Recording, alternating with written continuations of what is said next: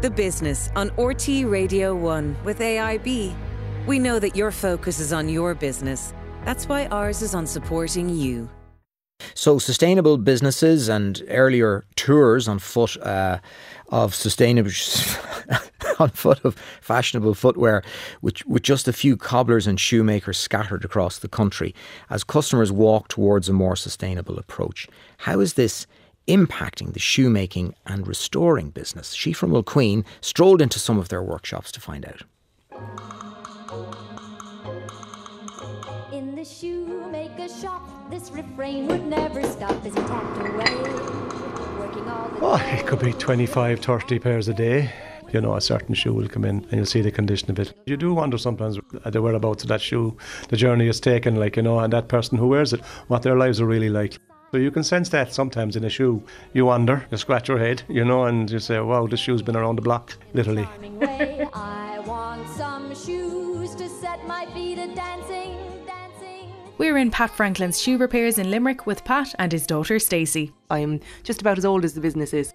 Probably one of my earliest memories, I had a mini hammer and he would give me some small nails and a hammer and a piece of rubber, and I would just hammer the nails into the rubber on the counter and tear it up and do it again and tear it up and do it again. And I probably thought I was doing something for a customer. And if you think back to that story when you were younger, the elves and the shoemaker would be busy overnight and everything would just magically get done, and you'd wake up in the morning and your shoes were lovely and fresh. And I think I always had that kind of a feel when we were younger that was something special happened in the shop.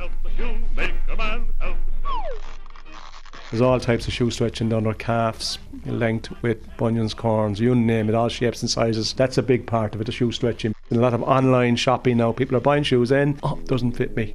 Siofra, there isn't a day goes by we'll have to turn down work. It's irreparable and people come in, I love these shoes, I love them. Save them for me, please. They give you a shoe in two pieces, like, and say, put that back together.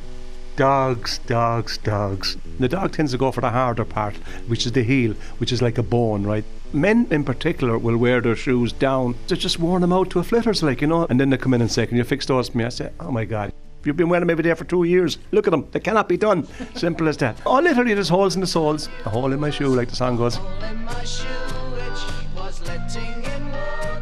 But what's it really like to work as a father-daughter pair? I think that's part of why I come in. It's not just to come in and do the job, it's to come in and hang out with my dad, which is great. You know, we get to spend time together. I think anyone that knows us well, we're not often seen without each other. We're actually best friends, Siofra. That's what we are. Oh, isn't that lovely? Yeah, you know, yeah.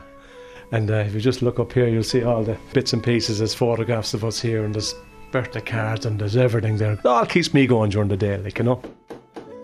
My grandfather would have started the business back in 1946. It's nice actually keeping the trade alive in the country, because there used to be shoemakers and bootmakers all over the country, and each town would have their own maker. But obviously with passing of time and imports, that has changed. So we'd have people working here right down from apprentices to like master shoemakers.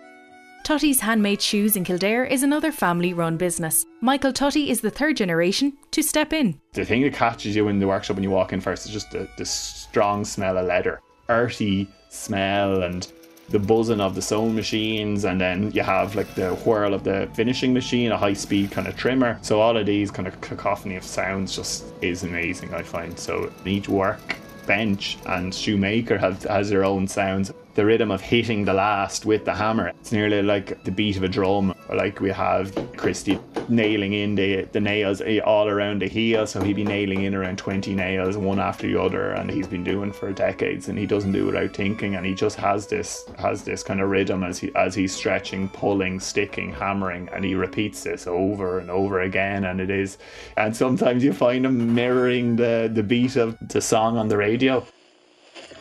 These boots are made for walking, and that's just what they'll do. Shoemakers and cobblers have seen a rise in popularity again. People are really asking for kind of leather soles, so they actually have a connection to the art, and they're not kind of isolated through rubber soles. So it's kind of an interesting take that people are trying to get back to their roots, feel the ground. There has been a real drive on kind of sustainability, using natural materials, getting your shoes repaired and extending the life of the shoe, really, because you don't park up your car when the tyres go bald. Why throw away your shoes when your heels wear down a little bit? We have a bit of a cheesy catchphrase that we can heal you, we will save your soul, and we can even die for you. That's DYE. Anthony Coogan runs Brian's Master Cobblers in Dublin, where they've seen a surge in trainers coming in the door. A lot of it now is trainer cleaning as well. A lot of these, there'd be young guys who'd wear the shoes out on one or two nights to a nightclub, and then they'd drop them in and get them re-cleaned. So just like a dry cleaning service for shoes.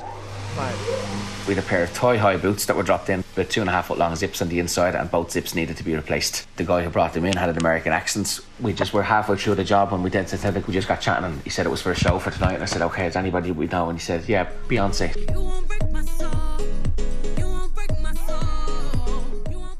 On a cooler note, we had 2 small pairs, about size 5, what looked like a lady size 5 shoes. One were gold with zips up on the inside, and the other were high heel and had sort of LED lights all the way around. So it turned out they were for Prince when he played Malahide Castle. So the small gold pair had to have the zippers changed on the inside. I still have Prince's zips there now. I had permission to keep them, so we still have those as memorabilia. From the stage to the sod, one Irish shoe has weathered the storms. Brogue, the word for shoe. It would all originated from people working in the land, in the boggy areas, in the Midlands of Ireland, where the land was very wet and they needed to drain the water out of their footwear. So there was actual physical holes in the shoes. And over time, you had the gentry who would walk the land and they would adopt the same footwear when they were hunting. And over time, this became a little bit more ornate and stylized, where these holes were no longer functional holes. People in the Midlands working the land, they would have never thought they were going to be style icons with people walking down London Fashion Week with their type of shoes. In Limerick, Pat Franklin likes to leave work behind him once he walks out the door. 48 years of repairing shoes, like, you know, I go around barefoot at home all day long. Because I don't know, it's just a thing, like, shoes are gone. You know, when I go home, I don't want anything to do with shoes, kind of like. Kick my shoes off there, kick my blues off. He's dead right. Beyonce, Prince and more. Siofra Mulqueen reporting.